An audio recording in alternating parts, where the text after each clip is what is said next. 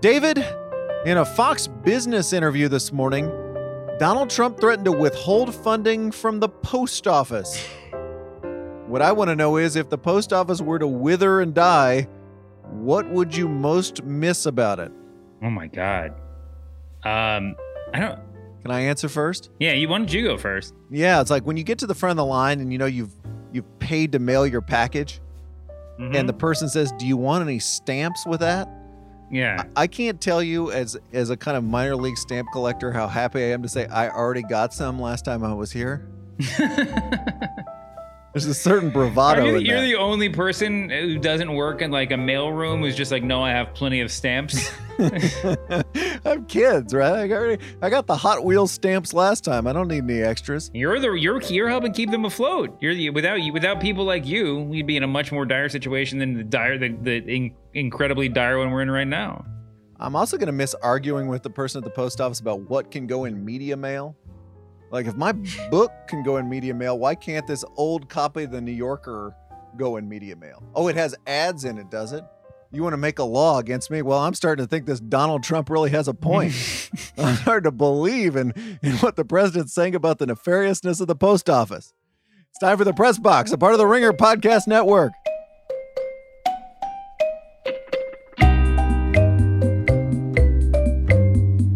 Hello, media consumers. Brian Curtis and David Shoemaker here. Did we have enough news this week, David? Jiminy Christmas. We got a lot to cover today. We'll answer your listener mail, including the question, why does every celebrity who gets written about by the media have a, quote, great sense of humor? Plus, the Ringer's own Rodger Sherman comes on to talk about 2 college football conferences' decision to cancel their sport this fall, and the truly amazing days that produced on college football Twitter. All that plus David guesses a strain pun headline and the overworked Twitter joke of the week. But David, the big news is that Joe Biden, Democratic nominee for president, has picked a running mate. It is Kamala Harris. And as many people noted, we had a dumb, wacky week on political Twitter that ended with the most logical conclusion possible. And I've got the metaphor for you here. This is from a tweet from Strangest Days. Biden was, quote, like your dad at his favorite diner when he pretends to look at the menu and then gets the thing he's ordered 5,000 times in a row. Yeah. Can you top that? I think that's pretty great, right? Couple of notes on the few days of the media chasing the scoop, which, by the way, when it comes to the vice presidential nominee, is really a non-scoop. It's like the NBA transaction story where we're going to know what the trade is in 5 minutes anyway. Mm-hmm. But as Mike Allen of Axios noted, the political media found out the nominee was Harris when Biden sent out a text at 4:14 p.m. The decision did not leak, which is kind of amazing because I always thought of Biden during the primary as a really leaky campaign. Sure. They seemed like they were constantly talking to the press, but we did not know. Everybody found out at the same time. So without the leak, the Kamala Harris reporting became like a college football coaching search on Twitter. Did you see people that were studying the flight tracking software to see who was flying in and out of Wilmington, Delaware this week? It was actually a plane from South Bend, Indiana. And someone said, oh my gosh, now Pete Buttigieg is not going to be the Veep, but perhaps Biden is going to announce his entire cabinet this week. Well, it turns out Biden did not announce his cabinet, and Pete Buttigieg was not on the plane that flew from South Bend. So that was a strikeout. Another great bit of detective work. Before announcing Harris, Biden released next week's Democratic convention speaker schedule. Now, would you guess that some people looked at this schedule and drew way too many inferences from who was on it and who wasn't? Because it turns out Harris was on the schedule, but Susan Rice wasn't. Oh, right. Which you could read both ways, but I'm assuming a lot of people read it as if that meant that Susan Rice was the nominee. There was a very prominent liberal Twitter member who went there, and I loved one of the replies was, "It's the Democratic National Convention, not a game of Clue." Beyond the work of Twitter's Baker Street irregulars, we had the kind of micro scoop, One was a stage has been set up at a hotel in Wilmington. We didn't know who the nominee was, but we knew a stage had been set up. On Tuesday, CNN reported Joe Biden has selected his running mate. Not who he had selected, but that he had made a decision. In the NBA, this would be like Woj saying a trade has just happened in the NBA. Yeah. Yes. The Suns have decided who they're going to take with the number 1 pick. Kevin Durant has selected a team, but he didn't tell you what team it is. Basically breaking something is happening. The New York Times put it this way: Biden's VP pick is said to be imminent. Imminent. A lot of overworked Twitter jokes about Biden imminent running in 2020. Later, we got news that Biden had informed possible Veeps like Gretchen Whitmer that they wouldn't be vice president. So we still didn't know it was Harris, but we knew who it wasn't going to be. And we're sort of whittling it down. Not just reporters, David, but liberals on Twitter were affirming during this period that they would support whomever the nominee was. So this is from the Palmer Report. Everyone on Joe Biden's VP list is very good to great. Therefore, I will immediately get behind the running mate no matter who she is.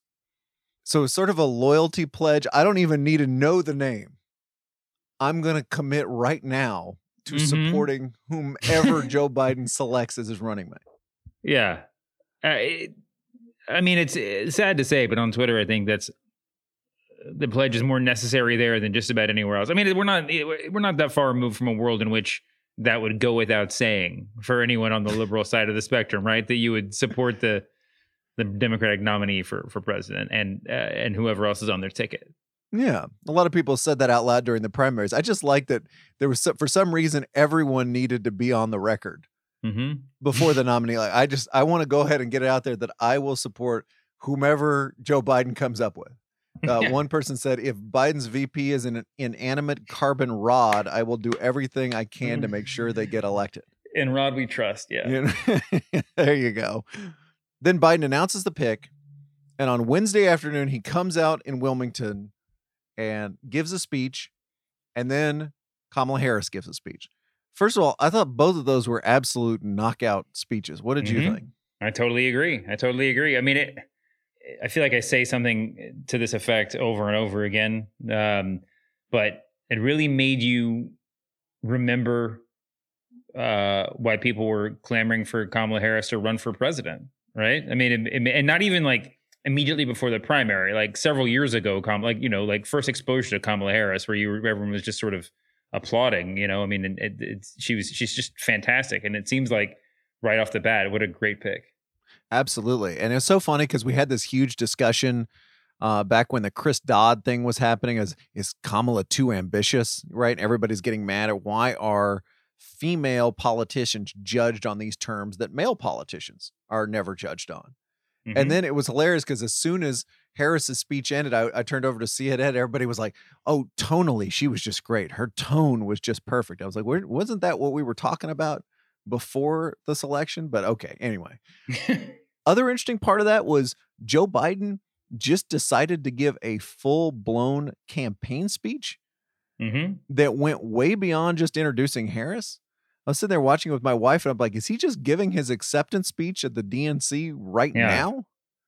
Because he unloaded all this stuff onto Trump and nicely sort of weaved Harris into it. But did you think, is that Biden just thinking, look, I've got everybody's attention right now. I don't know when I'm going to have it again. Here we go. I've got everybody's attention, and without the normal sort of stages of the cross of the primary season, you don't know when all the cable network cameras are going to be trained on you, right? I mean, you don't even know if you'll have. I mean, if every time you give a speech, you're sort of sitting on the same office backdrop from your home, would CNN tune in, even if it was labeled as like your big foreign policy speech, or you know what I mean? You just don't know when you're going to have that kind of permeation, and so yeah, he went all in. I mean, I'm trying to think of times when we're all going to be paying attention to Joe Biden between now and November. We're going to be paying attention probably at the Democratic convention, the quote unquote convention. But have we really all paid attention to Joe Biden since the end of the primaries? I mean, might it be one more time that we're all sort of locked in, besides the debates, that we're all locked in on him giving a set piece speech? I mean, debates. Again, I think it's a conversation for another day. Yeah, I think so. And listen, it's working out for him, right? I mean, he's doing really well for having been, ignored, or at least in comparison to previous cycles.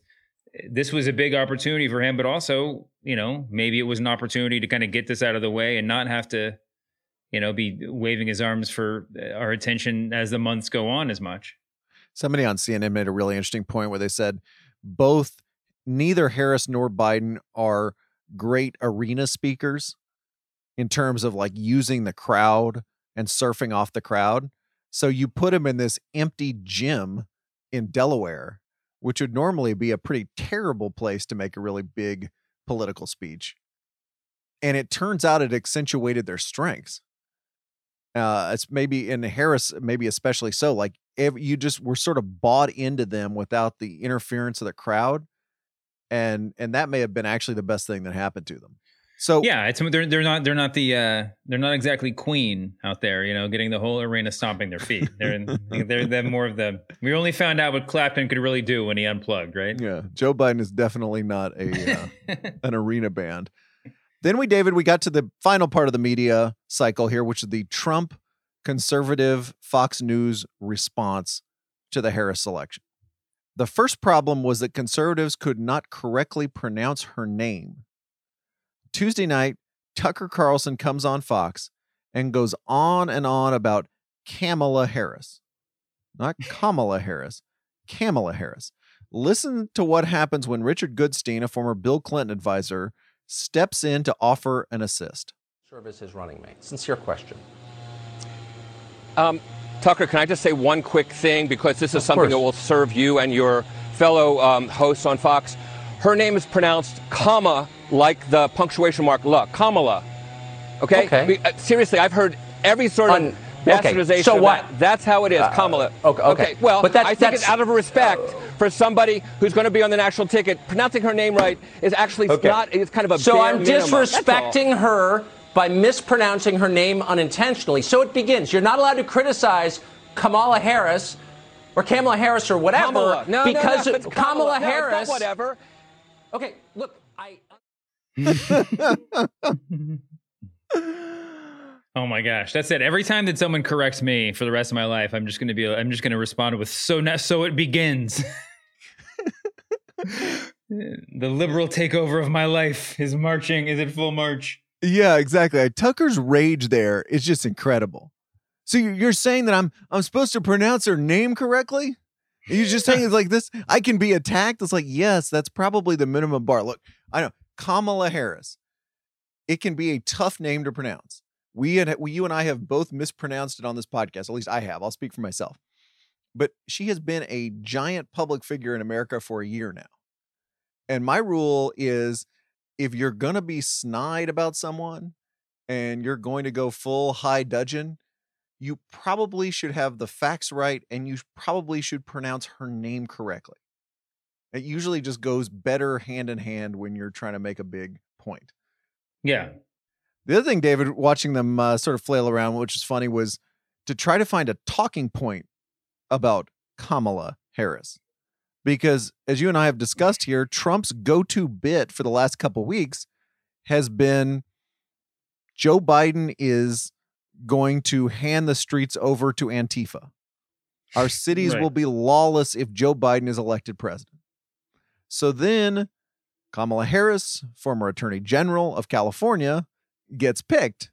And all of a sudden, Trump is in this really weird position, because one of the criticisms about Harris in the Democratic primary was Kamala is a cop, right? Kamala is too pro law and order.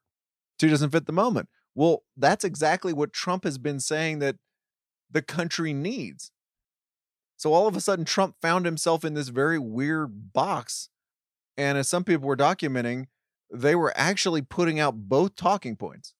That Kamala had this record as Attorney General that needed to be studied more, and that Kamala was too liberal, and trying to make those two arguments at the same time. Yeah, even if the evidence is contradictory, You got to enter everything in evidence, I guess, early on, so you can go back and cite it later. I don't think they know what to say. I mean, I tuned into Fox right after the announcement and to see how they were, what they were saying, and it seemed like they were just sort of flailing for an angle. I mean, it was in some ways a refreshing sort of commentary. I think Jesse Waters said that Trump would, being given that Trump has no problem with people calling him sexist or racist, I'm sure this might be a good pick for him. But yeah, I mean, they were just trying to figure out the angle, and obviously it wasn't pre-programmed like it would be with some of these other choices.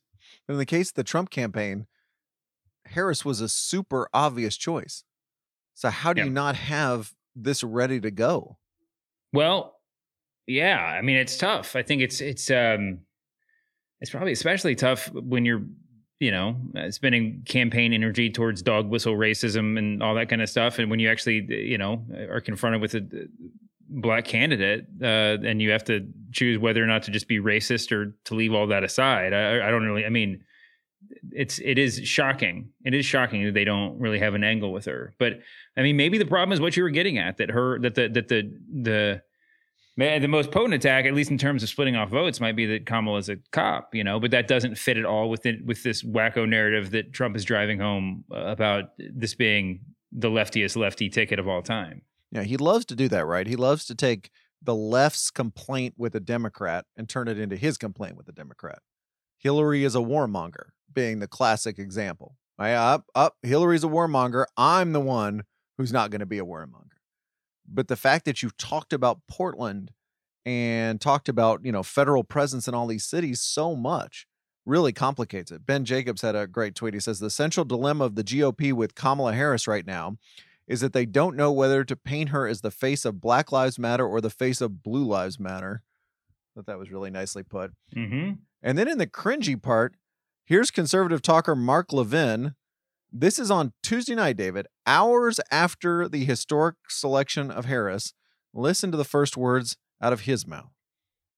Levin TV. Hello, America. I'm Mark Levin, and this is Levin TV. Well, I want to take a look at Kamala Harris with you. Kamala Harris right now. I'm going to tell you this. I'm not going to be a stickler about this, but the media will insist on it. Kamala Harris is not an African American. She is Indian and Jamaican. Jamaica is part of the Caribbean. India is out there near China. I only point that out because if you dare raise that, you're attacked. But the truth is she's not. And so I just wanted to make that clear. Her ancestry does not go back to American slavery.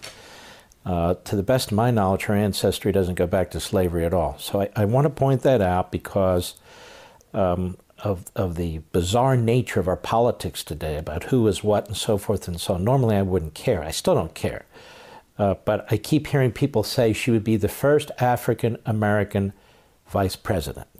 No, if she's elected, God forbid, or nominated then elected, she's still not the first African-American vice president. Just want to point that out. She'd be the first vice president of color, but not African-American. Do you think he really doesn't care as he protests there about these issues? Yeah. Not that I care. I'm saying this explicitly because I don't care. Please listen to me care about it and then move on as if I hadn't said anything. It's about 4 levels of shittiness there, but I just want to point out, in case anyone missed it, where he's trying to describe the position of India in the globe. And he says it's over there near China, just to bring up China for some reason. Like, okay, thanks, dude.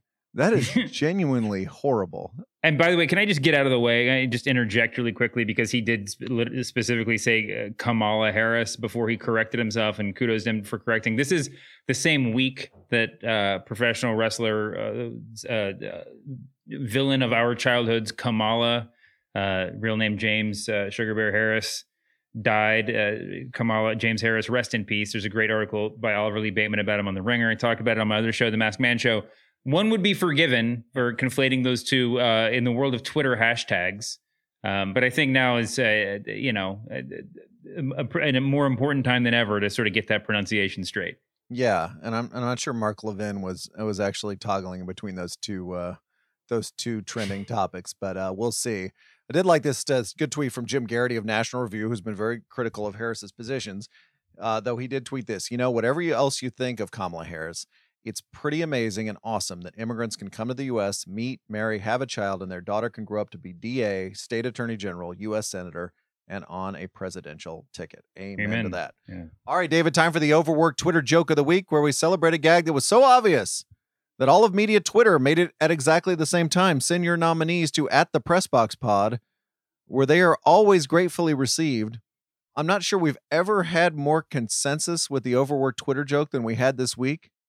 Everyone said, these three, they are the ones. Pressbox, you don't need to sift through them this week. So here you go, David. First up, at a concert in Sturgis, South Dakota, the front man of the band Smash Mouth, Steve Harwell, told the crowd, "We're all here together tonight. Fuck that COVID shit." It was an overworked Twitter joke to write, "He ain't the sharpest tool in the shed." Oh, man. Thanks to the Ringers, Matt James, Mark Eisenstein, Joe Walski, Papa Dab, Schneider, and like 9,000 other people. And then there's the Kamala jokes. The runner-up, previewing the vice presidential debate we'll have this fall. It was an overworked Twitter joke to write, "Is Mike Pence allowed to stand on the stage alone with a woman?" Oh, my God. Thanks to Matt Zeitlin, Alex Quigley, and many others.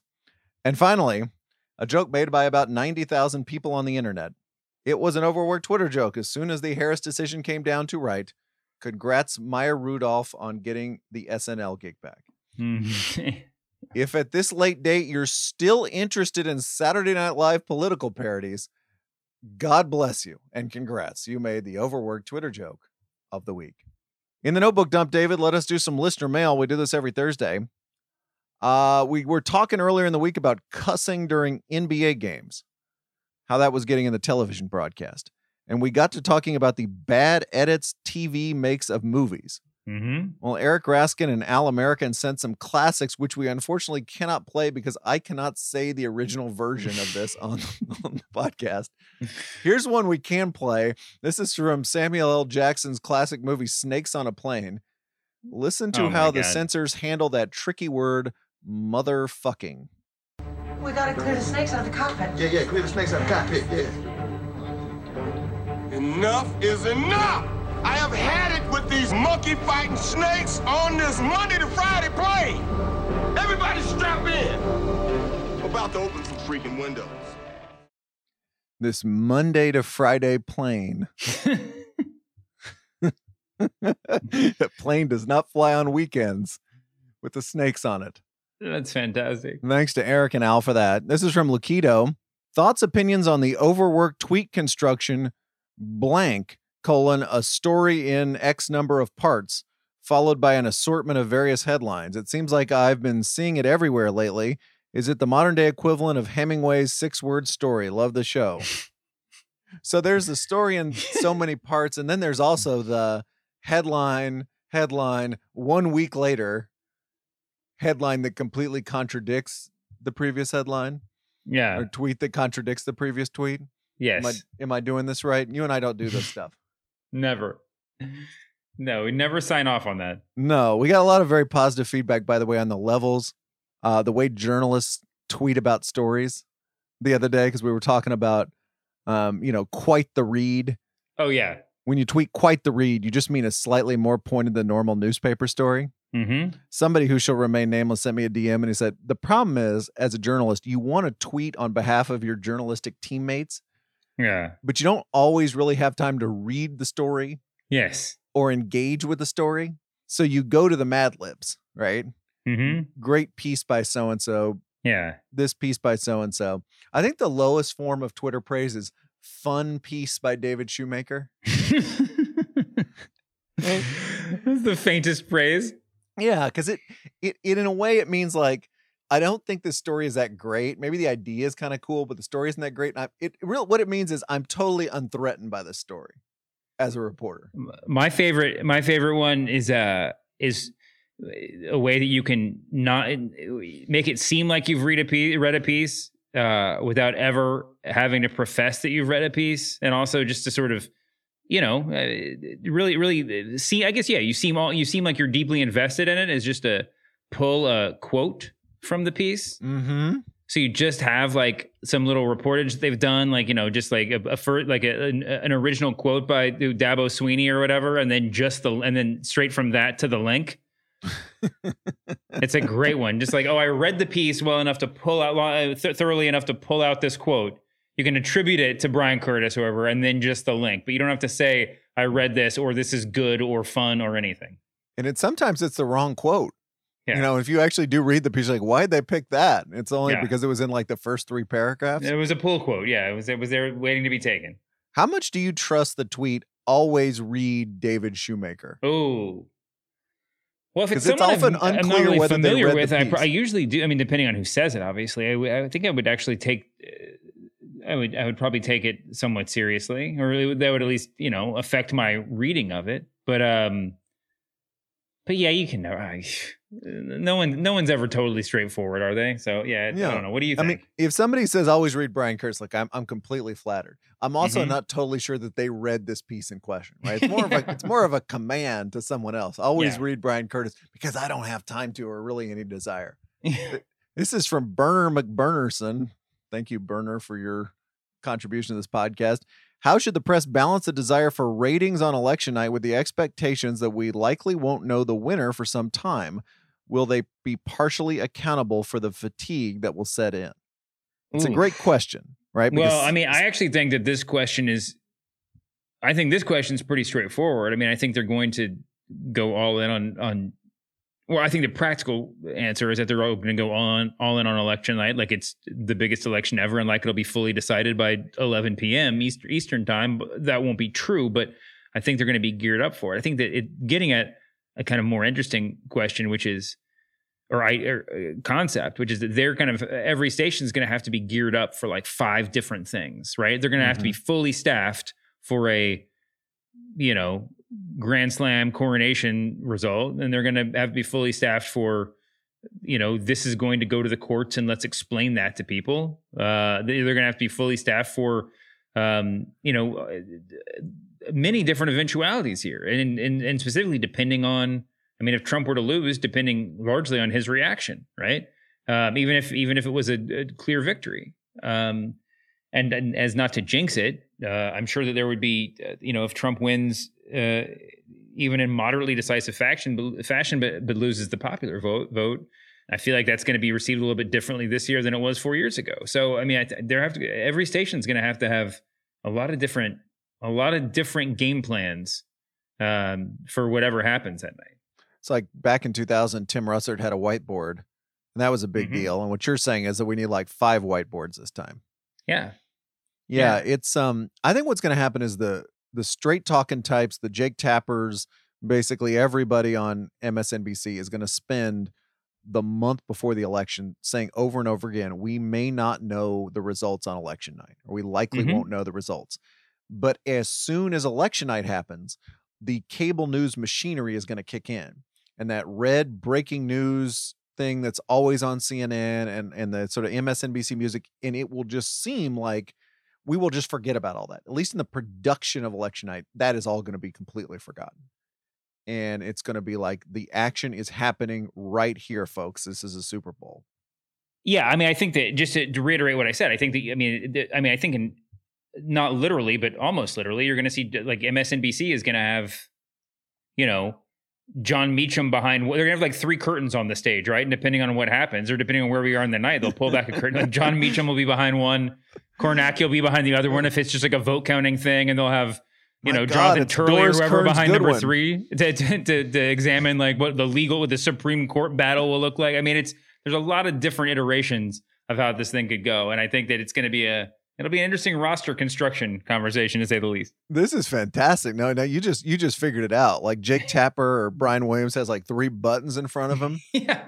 And he just smashes a button, and Jeffrey Toobin is revealed as being behind the door. Yeah. Oh, it's John Meacham. Here we go. Is H.W. Brands back here somewhere? Can we get another? What does this election remind us of? I love that. I'm absolutely in. This is from John Paul Roman. What happens to all the backup articles announcing the other contenders as the VP selection?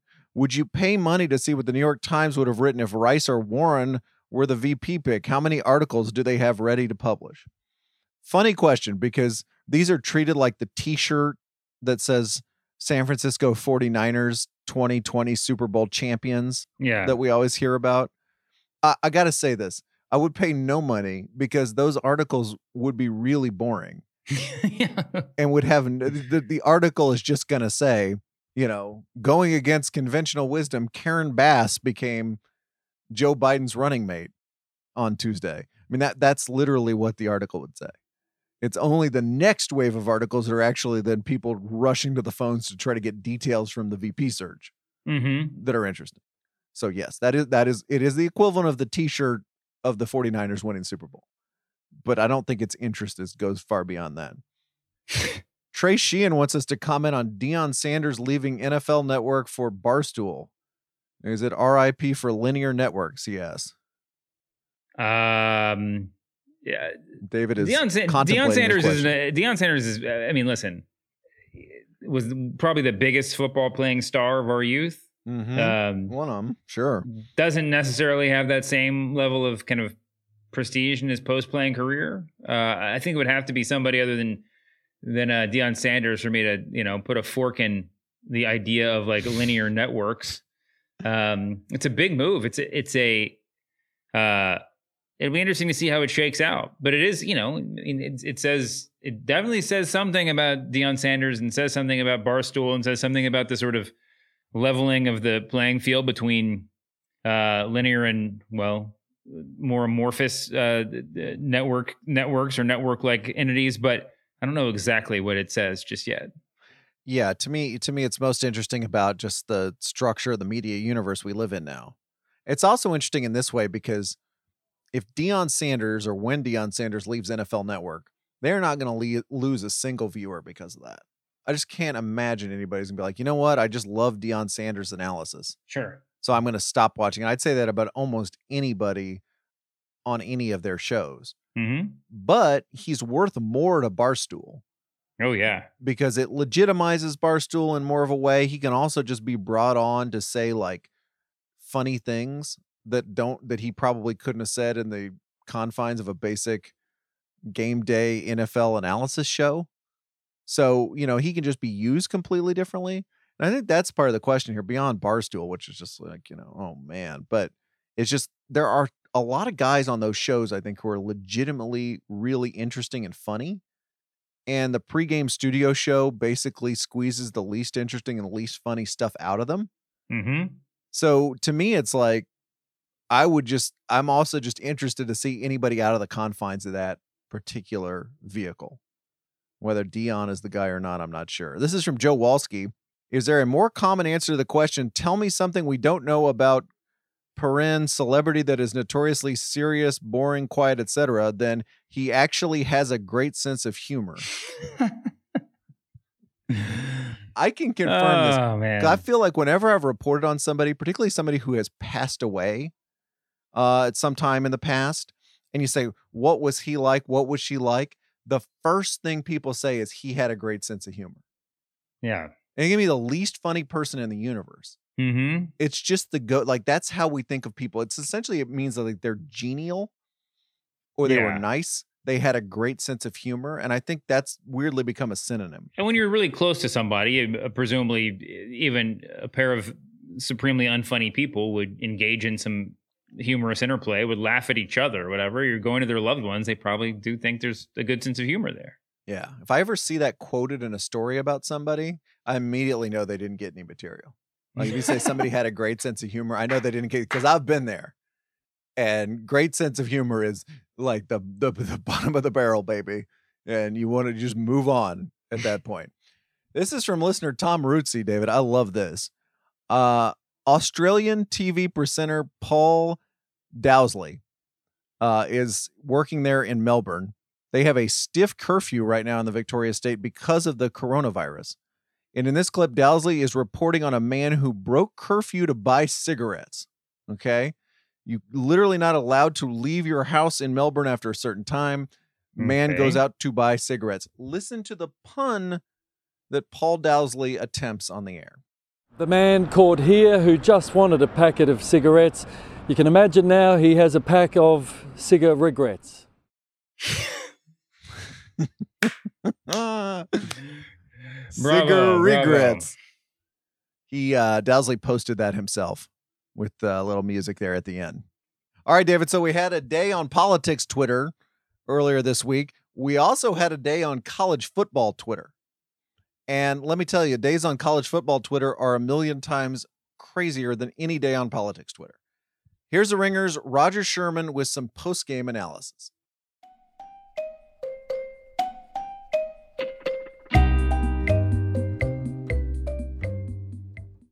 We bring in Rodger Sherman, staff writer extraordinaire, Bachelor watcher, and for our purposes here, expert on college football Twitter, which just enjoyed a 2 or 3 day run that needs to be savored. Rodger, how are you? You'd actually be really surprised how much overlap there is between college football and The Bachelor. Like 90% of the people who win The Bachelor and The Bachelorette are former college football players. No, that's a good point. I didn't even think about that. Yeah, Jordan Rodgers won. Uh-huh. Yeah, Bachelor Twitter and college football Twitter. Keep that thought in mind for later in this segment. So Sunday night, we start to hear very strong vibes of something we've been hearing for a while, which is that college football might not play this fall, especially the Pac-12 and Big Ten who've already canceled their fall seasons. This all comes to a head online Sunday night. I want you to take us through some of the players who are involved, because it's almost like every stakeholder showed up at the same time on the internet pleading their case. First up, Trevor Lawrence, Clemson quarterback, national champion, probably going to be the number 1 pick in the NFL draft next year if we have an NFL draft. What did Trevor Lawrence bring to the party? Yeah. So starting last week, all of the college football conferences released their schedules for the 2020 season. Yes. And then 4 days later, some of them started to cancel their schedules. So this is all really well thought out and well put together and makes a lot of sense. Sunday night, Trevor Lawrence tweeted something that seems basic. He just wrote, "We want to play." He was one of many players who was hashtagging "We want to play." This is the best player in the sport, the probable number 1 pick in the NFL draft, won the national championship as a freshman, and just saying he'd like to play football this year. And it's this type of thing that seems so basic, but got twisted in all these directions, because the people who were saying that there shouldn't be a football season this year were very tied up in the idea that it was unfair for these unpaid athletes to play a season at the behest of these colleges to make money for the colleges.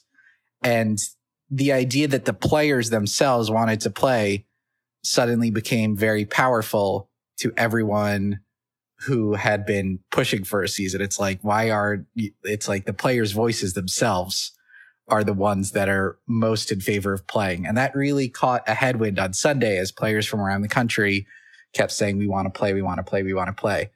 And the funny twist was then a few hours later, Trevor Lawrence, along with a lot of the other most important players in the sport from conferences and teams around the country, said that, he'd like to play, but, and then there was a list of things like anybody who wants to opt out for COVID-19 should be able to and keep their scholarship. And, we'd like to form a players association, which is something college football players have never had because they're not considered employees. And every time they try, they are shut down by the colleges. So all of a sudden, this thing that had started out as like the voice of the players turned into, "Oh no, you're giving too much of a voice for the players." Gotcha. And everyone's words are being twisted in so many ways. The people who started out trying to back the players were told they were hypocrites for not listening when the players wanted to play. The people who got excited about the "We Want to Play" movement then looked like hypocrites when they were like, "Hey, we're not fans of unionizing." Every sentence in this college football moment has like 4 different meanings, and everyone is using everything to back up their prior beliefs and wants and desires, even though it's a very nuanced, very strange situation. Yeah. So just like there's all these crosswinds here. So you got this, let's say quite a lot of college football writers saying, look, you cannot force these kids who have almost no labor rights onto the field this fall. Then you have a college football player, the most famous college football player, come forward and say, no, I want to play. To which a secondary force of writers and observers say, see, the kids want to play. You elite writers are just completely, off base here. To which then the players say, and oh yeah, we're going to form this union-like thing, or that's part of our demands if we're going to play, which then leaves the anti-writer pro-player faction grasping for straws. I think I summarized that maybe incorrectly, but somewhere in there. It's roughly accurate, and it's all tough because like so many people are being told that the things they very clearly want aren't. It's like I am a college football writer. This is my favorite sport. It's the thing I love the most. I will routinely watch 14 hours of college football on a Saturday, every Saturday. And I do that even though I say I'm a college football writer, but my bosses are never like, can you write off the midnight Hawaii game? I still watch it anyway because I like watching Hawaii play football at midnight.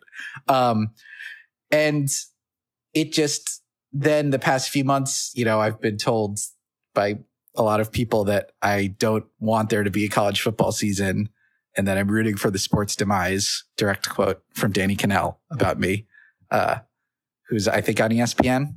Danny Kanell? Yeah, he's a serious guy. This is Danny Kanell, former college quarterback, now a college football opiner.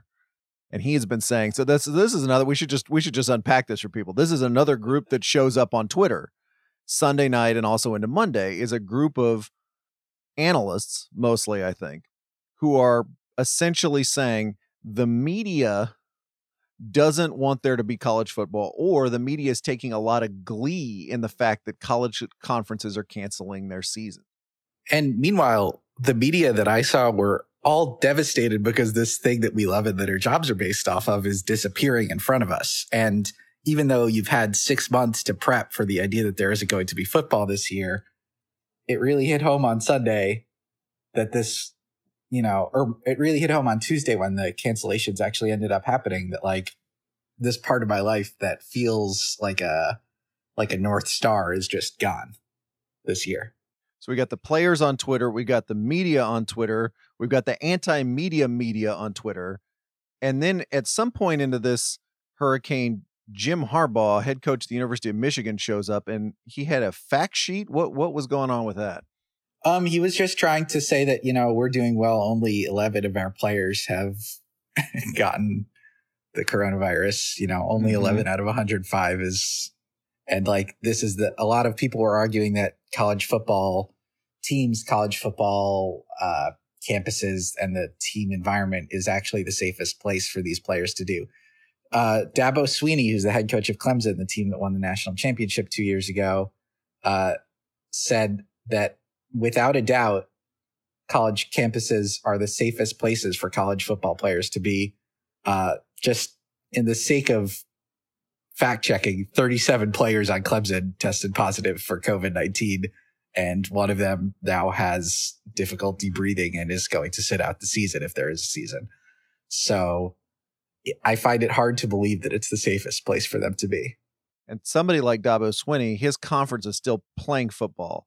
So we can consider him to be kind of a proponent of what his conference is doing, at least at this moment. But Jim Harbaugh, there's an extra layer there, right? Because the Big Ten at this point is leaning toward it and then now has in fact canceled football. But he is saying, as a Big Ten coach, I do not believe the decision that my conference is making. Am I getting that right? Yes. Several people were not excited about the decisions that were being made by the conferences, and just openly rebelling against their conferences and saying this is a bad idea and we don't like it, which isn't something you normally see. A lot of people were just like not on board with the decisions that were being made by people due to medical advice. So we got players, we got media, we got coaches, and then at some point Donald Trump inevitably shows up at this party. Yes, Donald Trump hooked onto the "we want to play" #we want to play thing. He was like, the players want to play. They should be allowed to play. I'm always a little bit, my personal thing about Donald Trump and college football, if you allow me to go on a mini riff here. Please. Donald Trump did not like college football before he was president of the United States. He has a long history with pro football, a long history with Major League Baseball. Then he becomes president and realized a lot of the people who voted for him like college football. And the thing that always stands out to me is that in 2018, he flew down to Atlanta for the national championship game, which I went to, and he left at halftime. And then the second half of that game is like the best second half of college football I've ever seen. Alabama comes back from a huge deficit and wins. And I just don't trust the college football opinions of anybody who left the Tua Tagovailoa national championship game at halftime. Don't talk to me about college football if you went to one of the best games I've ever seen and were too bored of it to stay around for the second half. But yeah, he's been very adamant that like college football is this super important sport and the players want to play. And some of the players who were involved with the statement that came out on Sunday were like, it's weird. Like the president just retweeted us and I don't think he knows that he just endorsed a players union. Right. It was funny because he had two tweets, and I forget who I'm stealing this from, but the first one was really obviously ghostwritten because it was just a very sort of generic statement with the hashtag we want to play. And then the second one, which followed like within a day, was like, play the college football season, ! It's become hooked into this political thing, not least of all because the conference that canceled the Big Ten has Ohio State. They have the University of Wisconsin. They have the University of Michigan and Michigan State. And there was an article that came out today written by a Trump campaign spokesperson that the cancellation of the college football season was going to swing those states in favor of Donald Trump because they see that the libs are just out to get him and that they canceled the season to own him and that you can't trust the elite libs and the scientists and the media and that everyone's going to realize this is a plot to take him down and that's going to be a big deal in those states but it just seems like we'd be playing football if there was no unchecked pandemic. Right. That'd be seemingly the bigger which issue seems like a thing, which seems like a thing that, the first time this sport has ever been canceled is happening now because of events in our country. And that seems like it'll be the stronger message, in my opinion. One thing I wanted you to help me sort of explain is that I remember joining my first like Rivals message board, probably early aughts. Mm-hmm. One of the really exciting things about that, and by the way, this is for the alma mater of both me and Erica Cervantes, University of Texas. And what was so exciting was on a Rivals message board, you felt partly in reality and partly just in pure fantasy that what you were posting on the message board was actually affecting events. Like it was either, you were either showing displeasure of a coach to help him get fired or a coordinator to help him get fired, or you were just writing and somehow your voice was affecting things. To me, the couple of days of college football Twitter this week was like the ultimate expression of that, where you had everybody getting on saying like, I can save the season, I can sink the season, I can affect the season somehow by just having a couple of tweets. Did you feel the sensation at all? That's especially true because you'll sometimes like find out that someone who's anonymously posting on like the TexAgs message board is like the Secretary of Defense or something like that. Yes. I forget which important government official had a TexAgs account. It was incredible. But that was a thing a few years ago. The message boards are where like I feel like you level up to become a internet commenter in other places. That's like the battleground where the people are chosen to later become more effective commentators at other places. But yeah, it does seem like this war is a bit of a strong word, but it does seem like this battle to make this season happen is happening online with tweets between all of the major players in it. like the players are coming out and saying things online, thinking that they can push things in their direction. And it seems as if it kind of worked, because like the Big 12, the conference in which Texas plays, announced yesterday they're going to play. And they said the reason we did it is because the players made clear that they want to play. Is that actually why they did it? No, they did it because they want all the money from the football season. But it feels like the swell of tweets from these players made it a little bit more socially acceptable for them to say this is justified by the players themselves, when we can all see very plainly that it's justified by the $100 million+ television contracts that will get to stay in shape if they play this season. Totally. And at least it at least kicked the decision a couple of days or a week down the road, so they didn't cancel it this week in the case of the Big 12. There's a really good piece I read a couple weeks ago by John Talty, who writes for AL.com, and he described the last couple months of college football media as an information war. Not quite the Alex Jones level, but this idea where like athletic directors and college coaches knew there was an incredibly large chance that this season wasn't going to be played. But at the same time, they had this enormous interest, and you've written about this a little bit, in keeping up appearances online to limit bad news and at least sort of be publicly optimistic. Am I putting that correctly? So that there wouldn't, because the media cannot cancel the college football season. That's bullshit.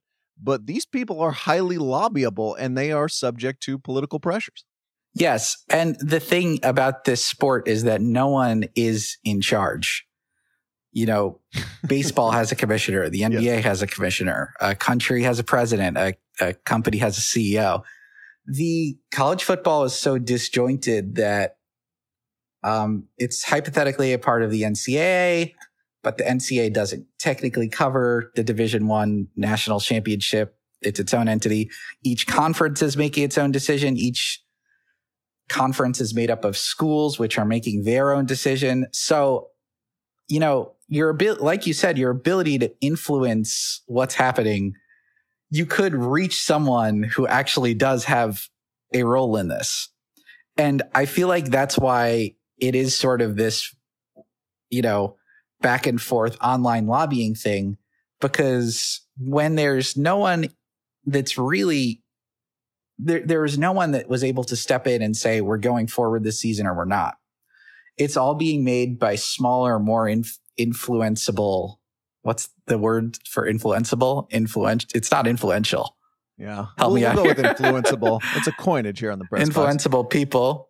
And I just wanted to clarify that the Texas A&M user I was referring to was the former Secretary of Defense, Robert Gates. Robert Gates was the message board. Robert Gates was the Texas A&M. So you could go onto a college football message board and be talking to the Secretary of Defense. Yeah, which is power of a sort, not just influencing maybe the course of the college football season, but, our policy somewhere in the world. I want to ask you one more thing, Rodger, before I let you go. You mentioned how terrible this is for the media if college football in whole or in part goes down. If that happened to the NFL or MLB, I think we could quickly make a list of all the writers and broadcasters affected. Give me a sense of who's affected by a college football season going down. Which media members? It's a thing that's so tough to define, because in so many cases, the entities that run the sport and directly profit from it also have their own media setups. The Pac-12 canceled its season on Tuesday, and I think Wednesday you started seeing layoffs at the Pac-12 Networks, which is a television company that exists to broadcast Pac-12 games. ESPN is one of the primary companies that benefits off of this. CBS, Fox make a lot of, not only broadcast the games, but in some cases own some of the games. ESPN owns a lot of bowl games. And the finances of the sport are so intertwined there. If there's no college football season, if there's none of that revenue, the media that exists only to support these conferences, these individual conferences of the sport at large, I don't know what they're going to do. It's not like they could just switch into another sport because there are none currently happening at their colleges and their universities. And it's unclear when they will again. So there is this whole media ecosystem where the stakeholders in the sport are also own their own media. That makes it a little bit stranger and more intertwined, and really subverts the idea that the media were rooting for this to fail in the first place. It's not just that media, can't necessarily bring down a college football season. In so many places, they're financially motivated to keep it going. And I'm sure you've seen this in other sports, but that's the thing that really eats at me when people say the media is obviously rooting against this. It's not only would we all personally just enjoy watching college football, a lot of people really depend on this happening, and they're not going to have it happen, and it's going to be bad. Absolutely. All right. Rodger Sherman, you can read his analysis of an occasional participation in college football Twitter. Rodger, thank you so much for joining us.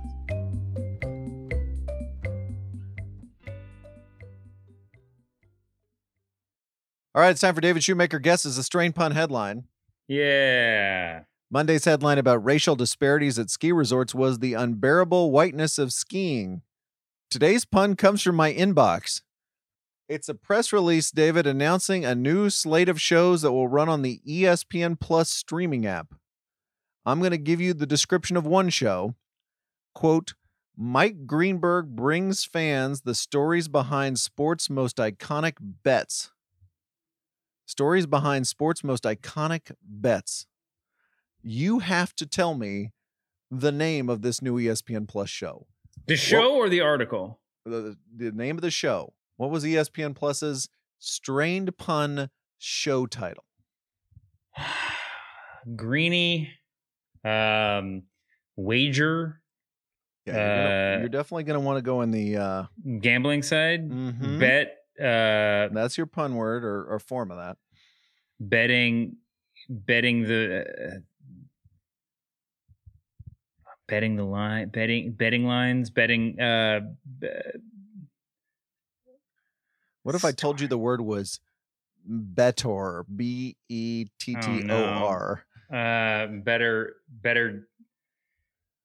Better off dead, better late than never, better. Keep going. Better things, better. A little straighter. Better days is the answer. Oh, God. Better days. My God. New show on ESPN Plus. He is David Shoemaker. I'm Brian Curtis. Research by Chris Almeida. Production magic by Erica Cervantes. Join us next week on our Monday to Friday media podcast for more lukewarm takes about the media. See you then, David. See you later, Brian.